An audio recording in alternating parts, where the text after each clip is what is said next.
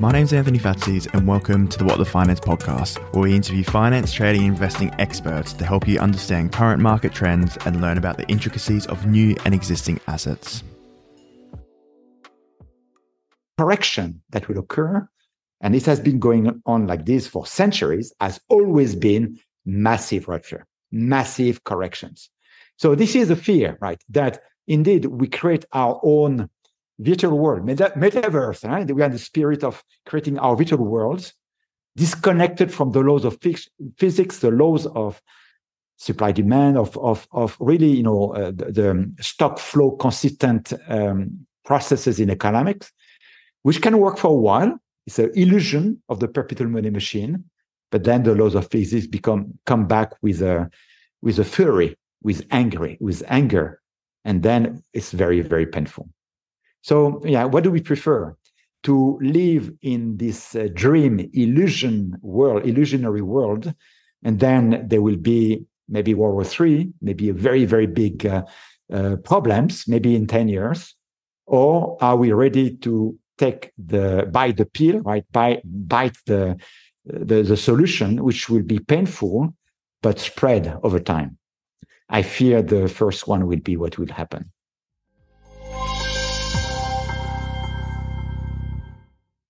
On this episode of the What the Finance podcast, I have the pleasure of welcoming on Didier Sornette, who's Professor Emeritus of ETH Zurich, as well as a professor in Shenzhen in China at a university.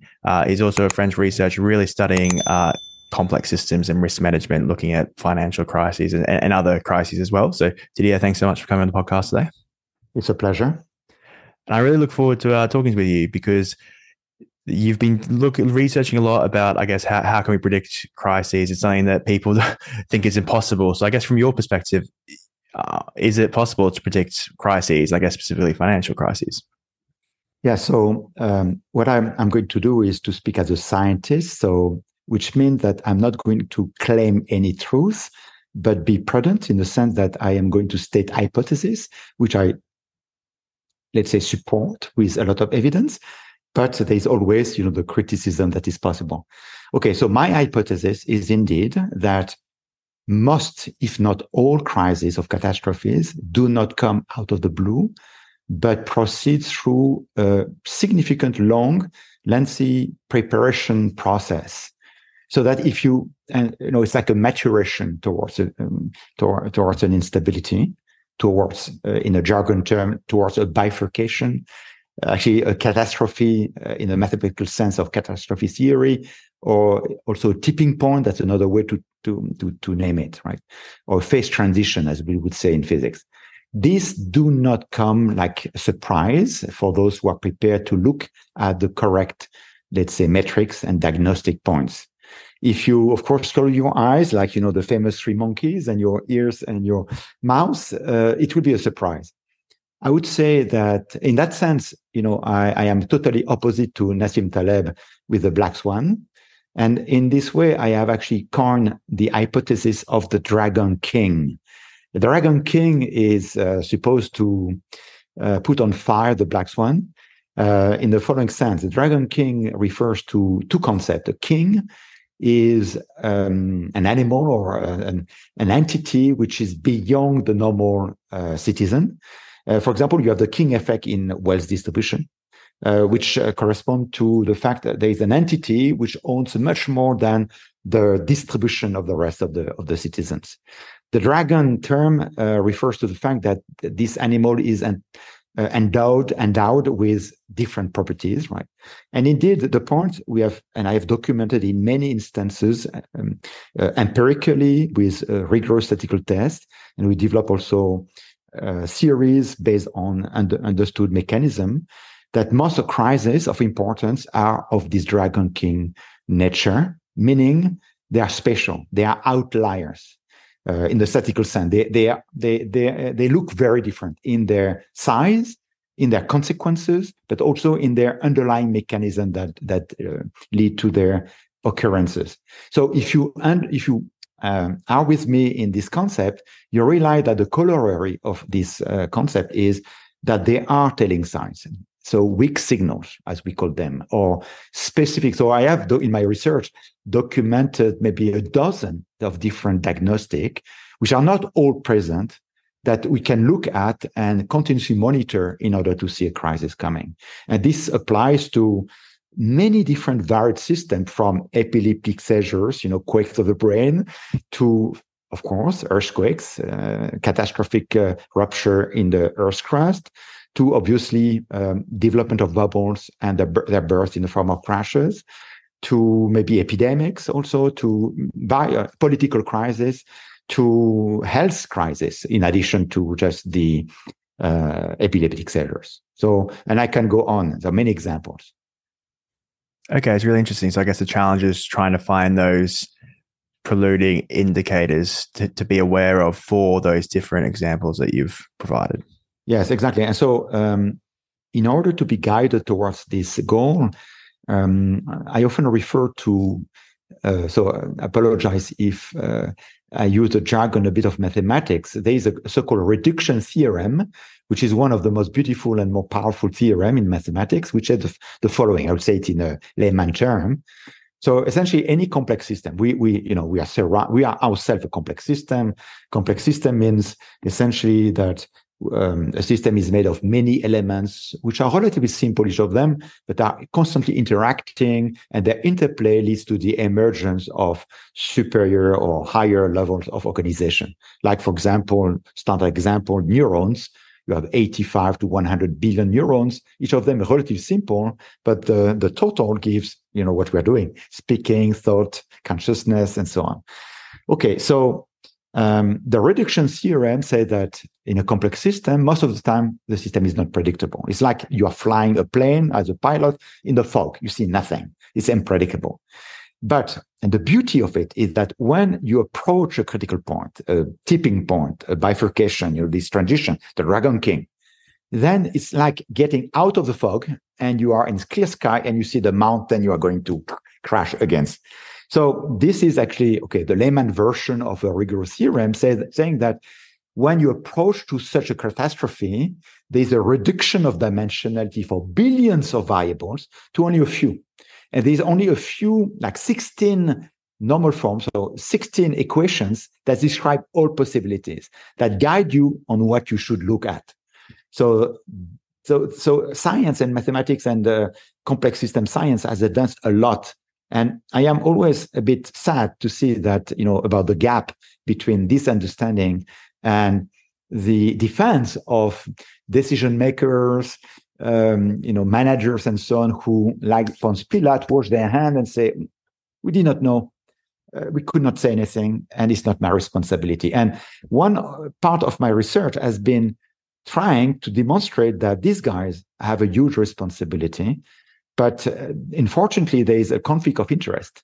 It's so easy to say, we did not see it. It's a wrath of God, and so on. Like, many crises, like 2008 crisis, which was, led to the Great Depression, fantastic pain for millions, hundreds of millions of people around the world, and so on.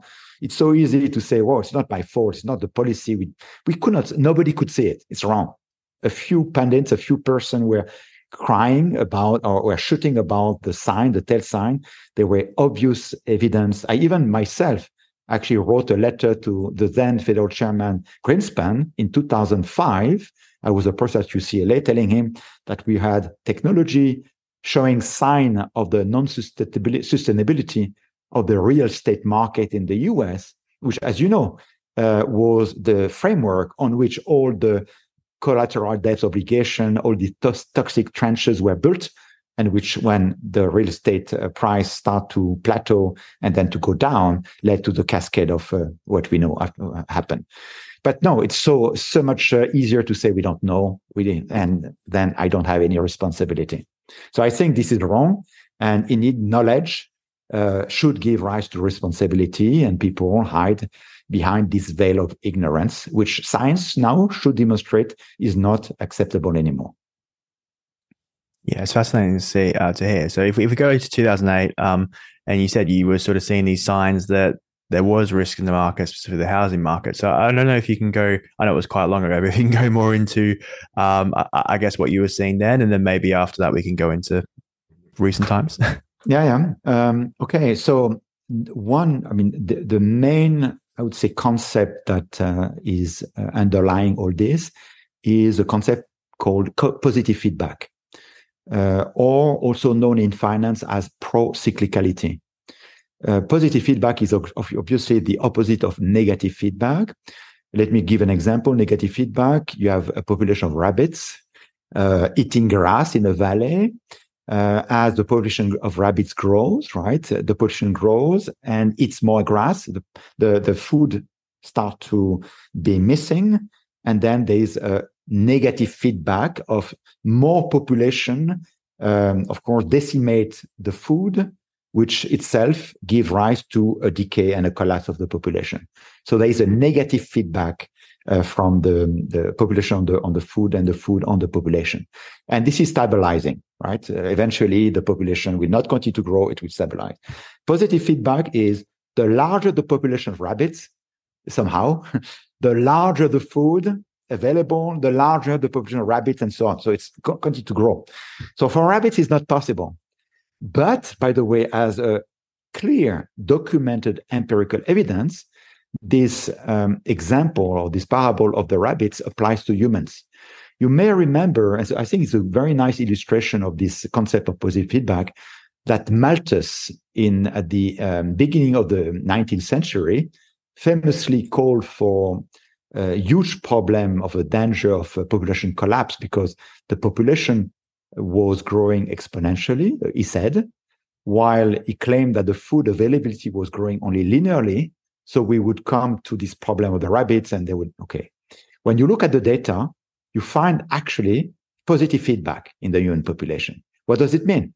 The more people there are, the more innovative we are, the more we invent, the more we control different domains, special regions, and the more we also develop fertilizer and so on and so on.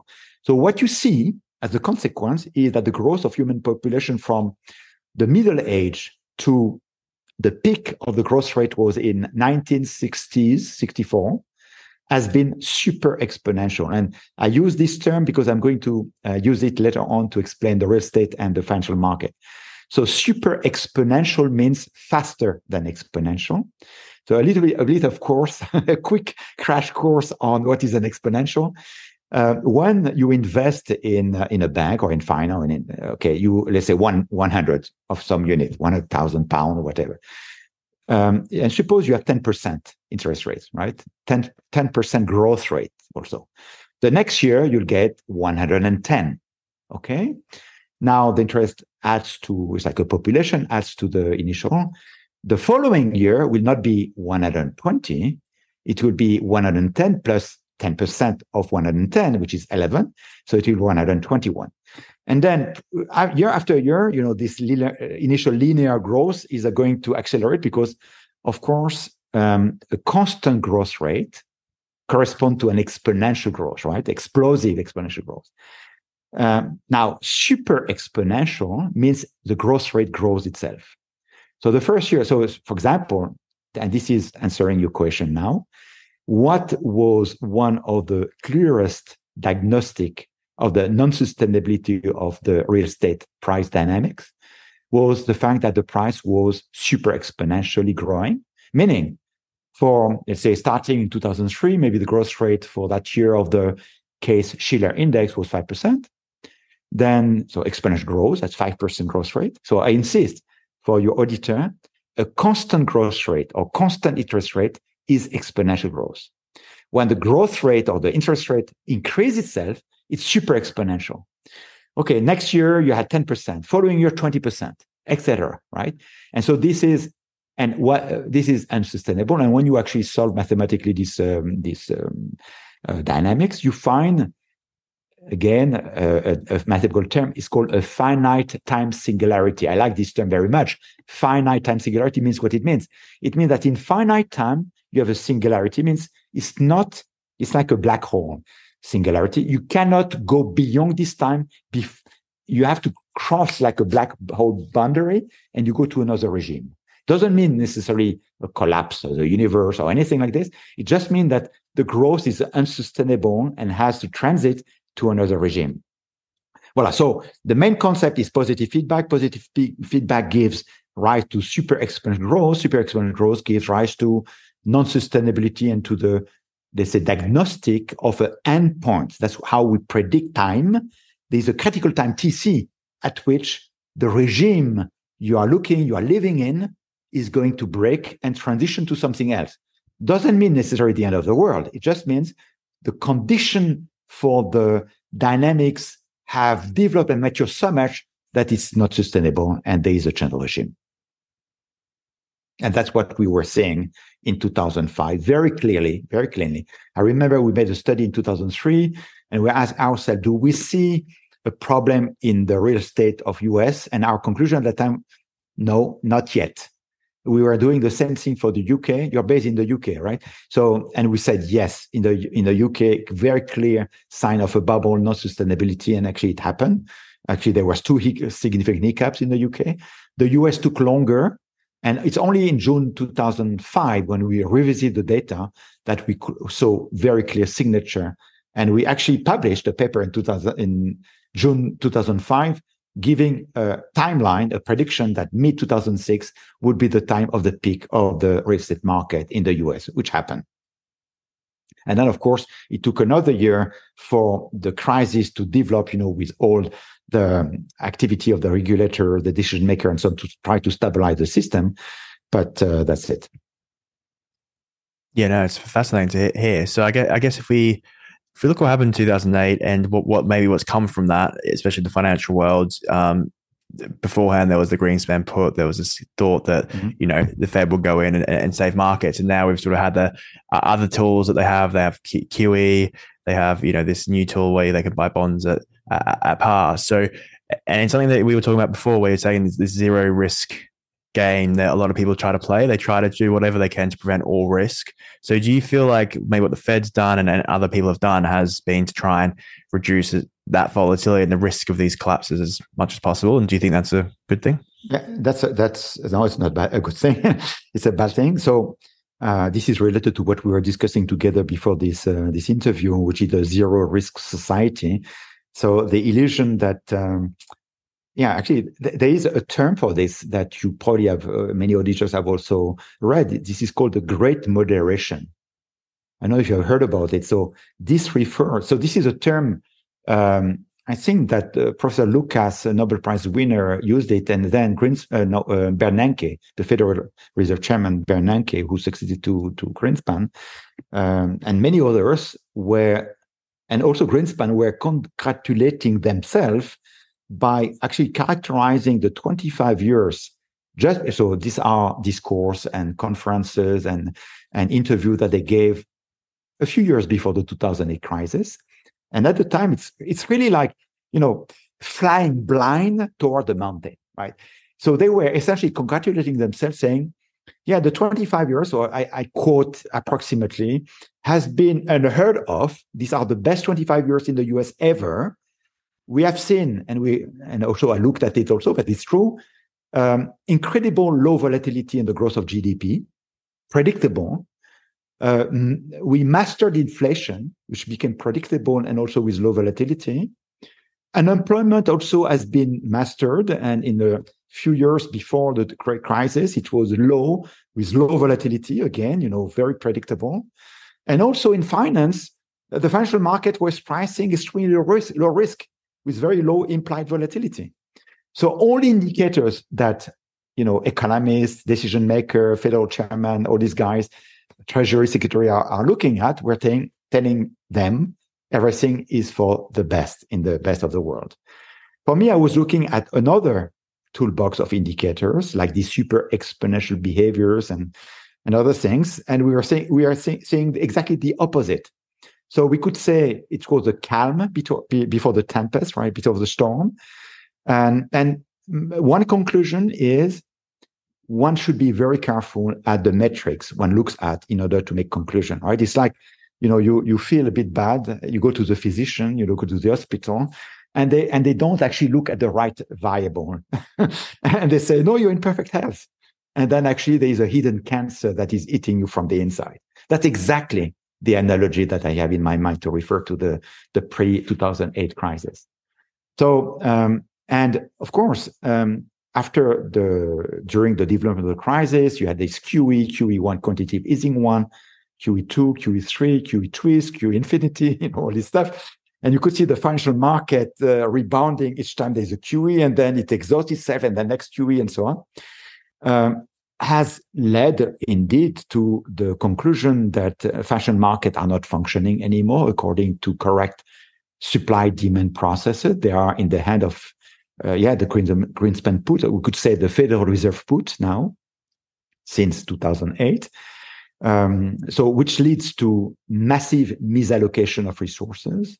The zero interest rate or negative interest rate is okay, let's say, as an extraordinary measure short term, but conserved, kept for years, has led to indeed the risk taking and the idea that money was free, right? You can borrow, many people, including myself, have benefited from this. For example, in my case, I have a 15-year loan, fixed interest, 0.5%. It's inimagible, right? It's free money. And when you have free money, of course, you have debts that is ballooning on the tune of $2 trillion of debts per year for the US right now, right? And which now is a concern because the interest rate has gone from zero negative to 5% short term. And 5% leads to a total game change in many ways. And of course, it had led to the Silicon Valley Bank collapse and so on. And the big question with this big change of regime is, I make an analogy with what we could call dynamic fishing. Dynamite fishing.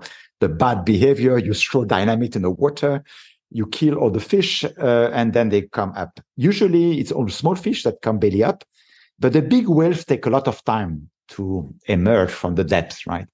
And usually, it's big banks or big institutions, big hedge funds like LCTM, right, in the crisis of 1998 with the Russian crisis, their default. And now we don't see big banks really defaulting or big institutions like Lehman Brothers or Benster and so on. Yeah, the Silicon Valley Bank was big, but relatively minor actor, in the big network of banks. Actually, this is different. Now, the big fish or big whales are the Treasury and the Fed. They are selling. So let me explain. When you have a crisis like this, the institution that is in danger becomes price insensitive. So it means that they have to sell in order to balance their balance sheet and to get their margin at any price. Price insensitiveness means like this. Who is price insensitive now? The Fed and the Treasury of the US. They are selling on a tune of $220 billion a month, right? The Fed, in order to do its quantitative tightening, right? And the US Treasury, in order to fund its deficit, which are huge. And it's price insensitive because they have to do it whatever the price. And of course, as you know, it has led to a drawdown, a peak to valley drop in bond price, which is almost unheard of in historical times. And it's comparable to the greatest crashes on the stock market for a so-called risk-free or a low-risk investment vehicle. So this is another consequence of all this, extrapolating on your question, which is, in my view, the view that fixed income is low risk is dead. And investors have to completely reboot their thinking in terms of reassessing how to diversify.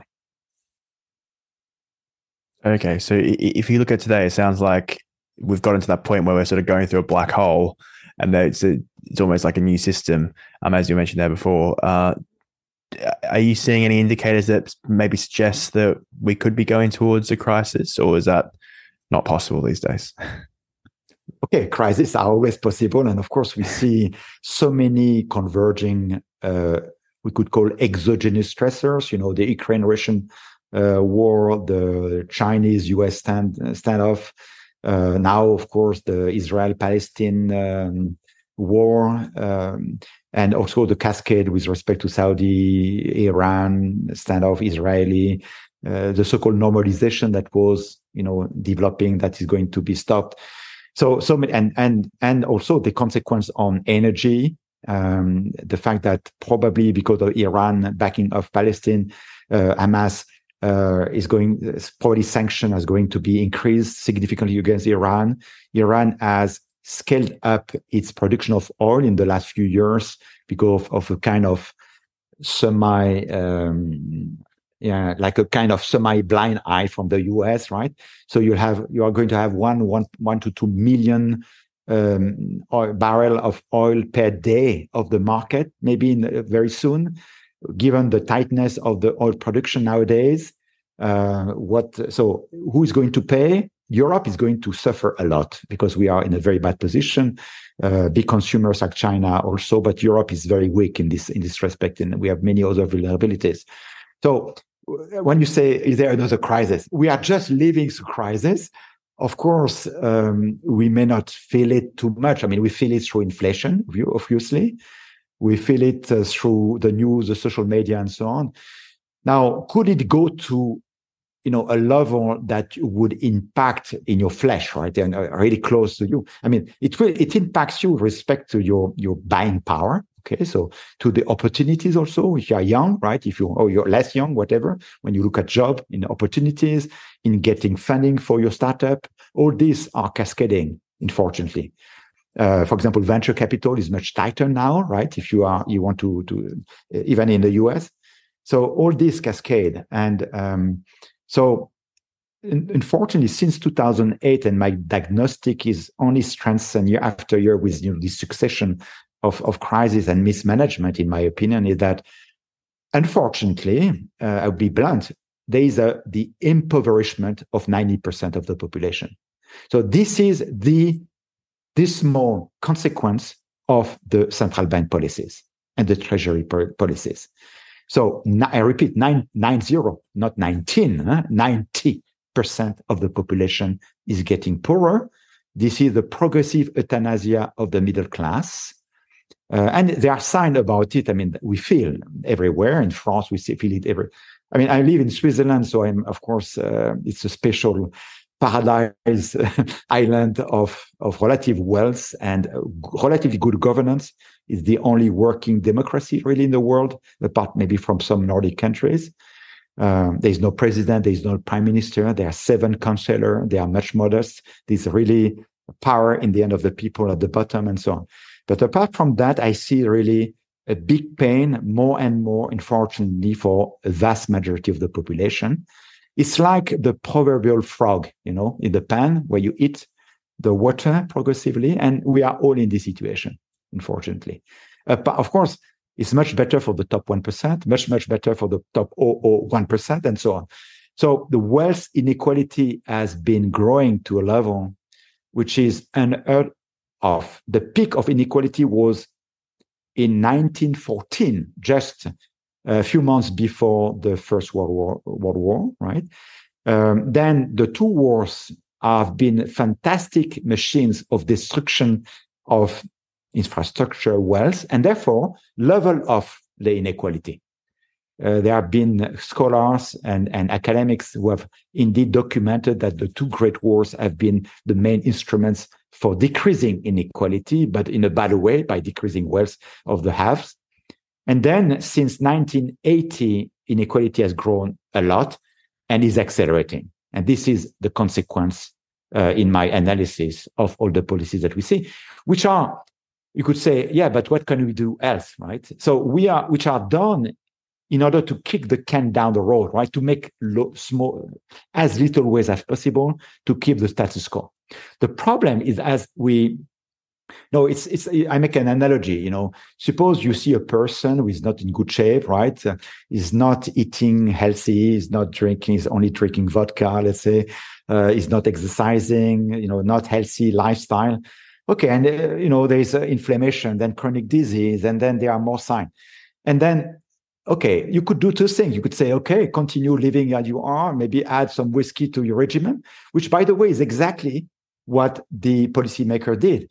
I remember an op-ed by no else than Larry Summers, Treasury Secretary of the US, President of Harvard University for a while, who wrote, I remember in June, I was shocked. I think it was in Financial Times in June, an op-ed in June 2012.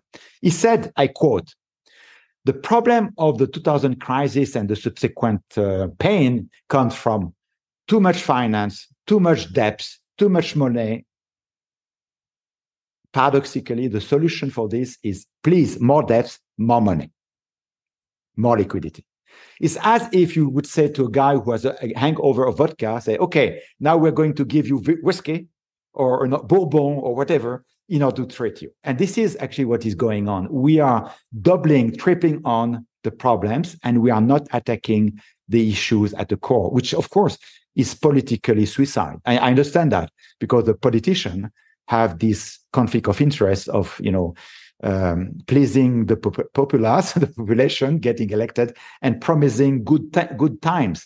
If I come and say, well, you have been overfitting, you're obese, you are over drinking, now the pain. You are going to have to exercise, to do 100 push-ups every day. You have to have pain, right? You have to squeeze your belly, to eat less, to eat healthy, etc.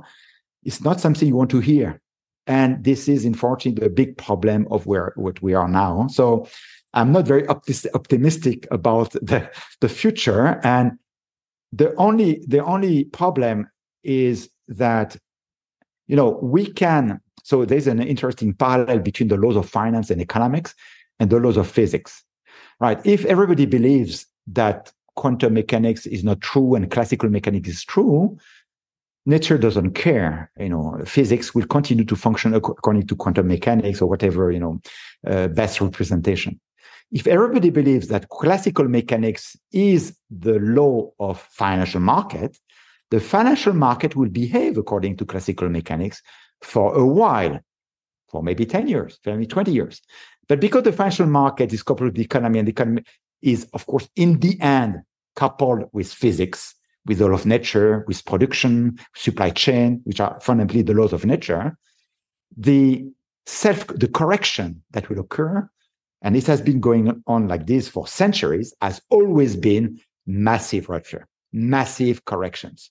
So this is a fear, right? That indeed we create our own virtual world, metaverse, right? We are in the spirit of creating our virtual worlds, disconnected from the laws of physics, the laws of supply demand, of really, the stock flow consistent processes in economics, which can work for a while. It's an illusion of the perpetual money machine, but then the laws of physics come back with a fury, with anger, and then it's very, very painful. So, what do we prefer? To live in this illusionary world, and then there will be maybe World War III, maybe a very, very big problems, maybe in 10 years, or are we ready to bite the pill, right? Bite the solution, which will be painful, but spread over time. I fear the first one will be what will happen. Yeah, so will that be fiscal responsibility from governments, the Fed keeping interest rates at a higher level so you can only invest in those positive, exactly. those high ROI, exactly. Those will be the key things to do. Exactly.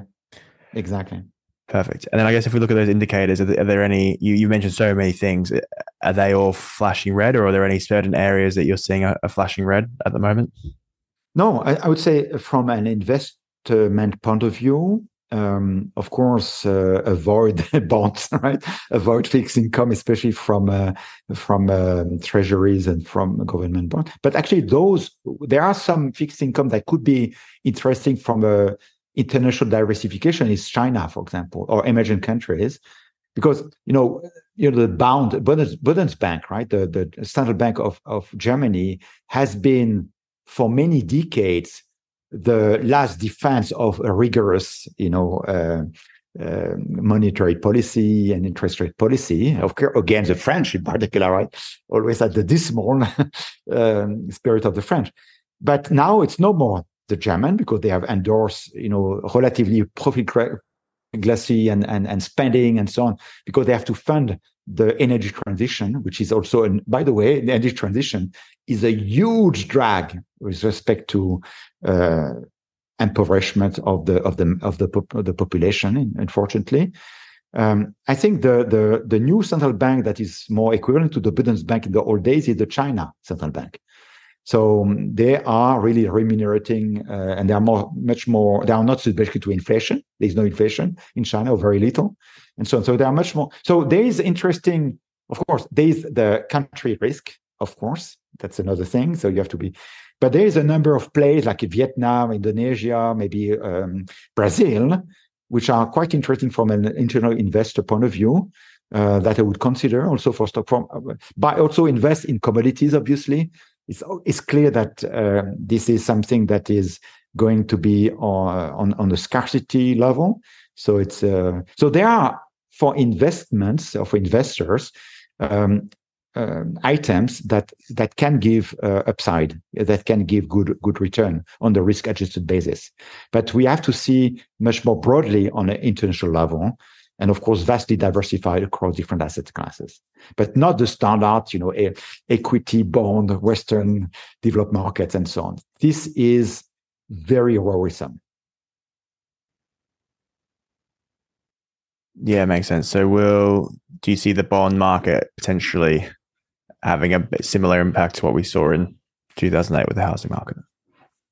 Yeah, it's already done. Huh? He has already suffered the biggest drawdown almost in history, right? 50, 60%. It's a stock market crash. It's not a fixed income crash. So and when you see the trajectory is very parallel to some big crash in the stock market. So the question I think you have in mind is, can it continue? Can it continue? That's one scenario. Because the problem is, the Federal Reserve and other central banks have only, very few instruments. It's like one instrument to solve everything, like the interest rate, right? And of course, they have added all this money, the quantitative easing and so on, but they are also tied with, because the problem is, how can you fight against inflation and save the world? That they saved the world in 2008 and then during COVID, right, by flushing the system with free money, right? So, and buying actually bonds, treasury bond, T-bond, so on, that nobody wanted anymore to buy, right? Similar for the European Central Bank, similar with the Japanese Central Bank, right? Which in proportion was even bigger doing that and even manipulating the yield curve, right? And all this. So how can you flush a system with money and fight inflation at the same time? It's impossible. I mean, it's logically impossible. It's practically impossible. It's structurally, it's physically, whatever. It's impossible, right? You cannot do it. So another thing is you have to understand why there was no inflation, so-called, before COVID and why it emerged. That's another big story. I don't know how long you want me to speak, but we have to understand that the lack of inflation before and the new inflation that occurred, and there was a big misunderstanding. So during 2008, 9, 10, etc., 12, there was this big quantitative easing. The Federal Reserve and other central bank poured a lot of liquidity in the system, which, according to Friedman, mechanically should have led to inflation. And it was a very interesting paradox or conundrum among my colleagues in economists and so on. How is it possible to have what Friedman said, that inflation is always and only a monetary phenomenon? You have this monetary expansion of money to an extraordinary degree, right? And no inflation. So how to understand that? Well, first, yes, when the money goes to the purse of the household, you have inflation. The problem, so there are two aspects on this. The problem is that the money did not go to the pocket of the household, so they could not spend more. And inflation is the fact that, of course, you have not enough goods for too many consumers. So the money was staying at the level on banks, right, on the balance sheet of banks. So that's one reason. Another aspect is that when we say there was no inflation, it's not true. I'm living in Zurich. In 2007, an apartment was, let's say, 700,000. A few years later, it was 1.5 million. Okay, if I am the owner, I'm very happy. It's a capital gain. If I am a buyer, it's inflation. I have to pay twice as much in order to buy the same thing. So inflation, the wrong concept is to think as a single number. Inflation is a multi-dimensional number. You have inflation for stock, inflation for real estate, inflation for food, inflation for energy. And of course, the policymakers bundle this into a single number, which is very misleading. So when we say there was inflation, it was actually a misnomer. There were a lot of inflation, indeed, because the money creation was directed to balance sheet of banks and to these assets, which indeed emerged as extremely inflationary. And the last dimension of this discussion of inflation was the globalization. Okay, so if wages are kept low due to global arbitrage, meaning Chinese can produce at low cost and Vietnamese and so on, as a consequence, the workers in the West cannot negotiate higher wage. And so if you don't have higher wage, you don't have higher consumer buying power. And therefore, you cannot buy more. Therefore, there is no inflation. Now, of course, COVID changed all this. And the Chinese-US trade war changed all this, right, with the deglobalization. And so inflation, which was misqualified or misdiagnosed by the Federal Reserve and also ECB and so on, as a transitory phenomenon, it was very clear for us more experts than the Fed that it was not a transitory phenomenon. It's a structural phenomenon coming from the destruction of this mechanism I just explained, that explain why there was low inflation, at least in the consumer basket. So this is a very important thing to keep. Just you see, when we start to think of all these issues, we cannot think linear. We cannot think monodimensional. Everything is entangled. And you have to really see how things cascade on each other and are entangled, and how the policymakers, of course, they are aware of this, but they have really blunt tools, which are monodimensional, unfortunately, and they cannot solve these problems. So much more structural solutions are required, but are costly politically, so they will not be done. Yeah, unfortunately, it doesn't seem like it. So, Didier, thank you so much for your time today. I really appreciate it. My last question is, what is one message you'd like people to take away from our conversation?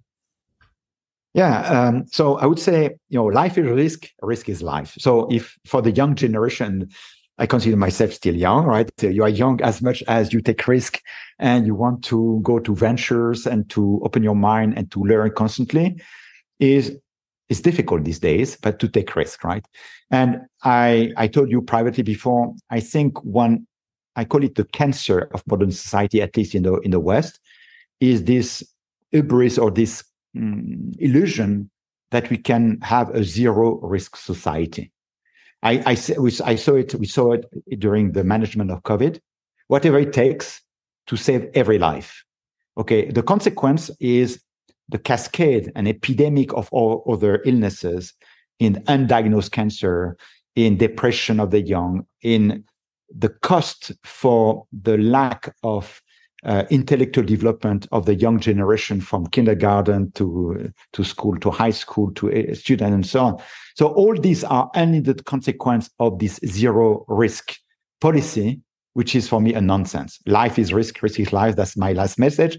And I would like your editor to think about what is leading society, modern society, to hope to control all risks, while actually a striving society is one who proclaims failures as, like in Silicon Valley for a while, as actually a measure of success. You fail, and then you finally succeed. You fail, and you succeed. The problem is that there are so many headwinds against the young, the less young, the entrepreneurs, and so on. But we have to be courageous. And I hope that if enough of us keep this spirit, then whatever the policies, bottom up, we can change the world and get a better world. Because otherwise, other people, other countries will do it. And it will be, and I see that the 21st century will be Asia and not us, European, US, the West, as we have known it in the 19th century and 20th century. And so also it's a kind of existential point. You are in London, so your UK empire, at the top of the world for the most of the 19th century, of the second half of the 19th century. To, of course, our great pain as French, but US for the big part of the 20th century. No, the future will probably be Asia, and our position in the West will be depending on how much courage we have and how much we can go out of complacency and go out of this zero risk mistake. I hope I gave in some clues. No answers really, but some clues to ask questions. Right, that's the most important. Don't believe anything you hear in the media, all wrong, all manipulated. You need to question by yourself, to dig by yourself, and to try to understand the mechanism. Myself, I will finish that here. I've been educated as a quantum and theoretical physicist by 3 Nobel Prize in France, in Paris, at École Normale Supérieure d'Ulm. And I decided to go out of my comfort zone and to progressively learn. I became a relatively well-known professor of finance, professor of earthquakes, professor of many things. And why finance? Because finance is controlling the world. So you need to understand what is finance, because otherwise you are a sheep and you are going to be exploited. And this is a big project of mine in the future, is to develop teaching program to empower everyone. Otherwise, you are under control of the big financial institution and the big policymakers who exploit your naivety with respect to finance. So, voila. So make the effort to learn, and maybe you can succeed for sure. Yeah, perfect. There was some great messages. So thanks so much, Didier. I really appreciate it. If anyone wanted to find out more about your work and keep up to date with what you're doing, where would the best places for that be? You can go on my website at ETH Zurich. So it's emeritus website, but you can see a lot of resources there on many fields. And that's it. And also on the SSRN, social network, social science network, where all my papers go. And also on the Cornell Los Alamos website, where we put our archive preprint. So that, and then hopefully in the future, we're going to develop, let's say, a global website for Financial Crisis Observatory, where we are going to continue our diagnostic of the crisis in finance in various domains. But my transition from ETH to Shenzhen makes it a bit longer than I expect, but I hope we'll succeed eventually. Yeah, perfect. Sounds great. So I'll put that in the description below, but thanks so much for your time. Thank you. Thank you so much for listening. And if you enjoyed the episode, please subscribe so you're notified when new podcasts are released. I hope you're leaving with some great value about investing, trading, and finance. See you on the next show.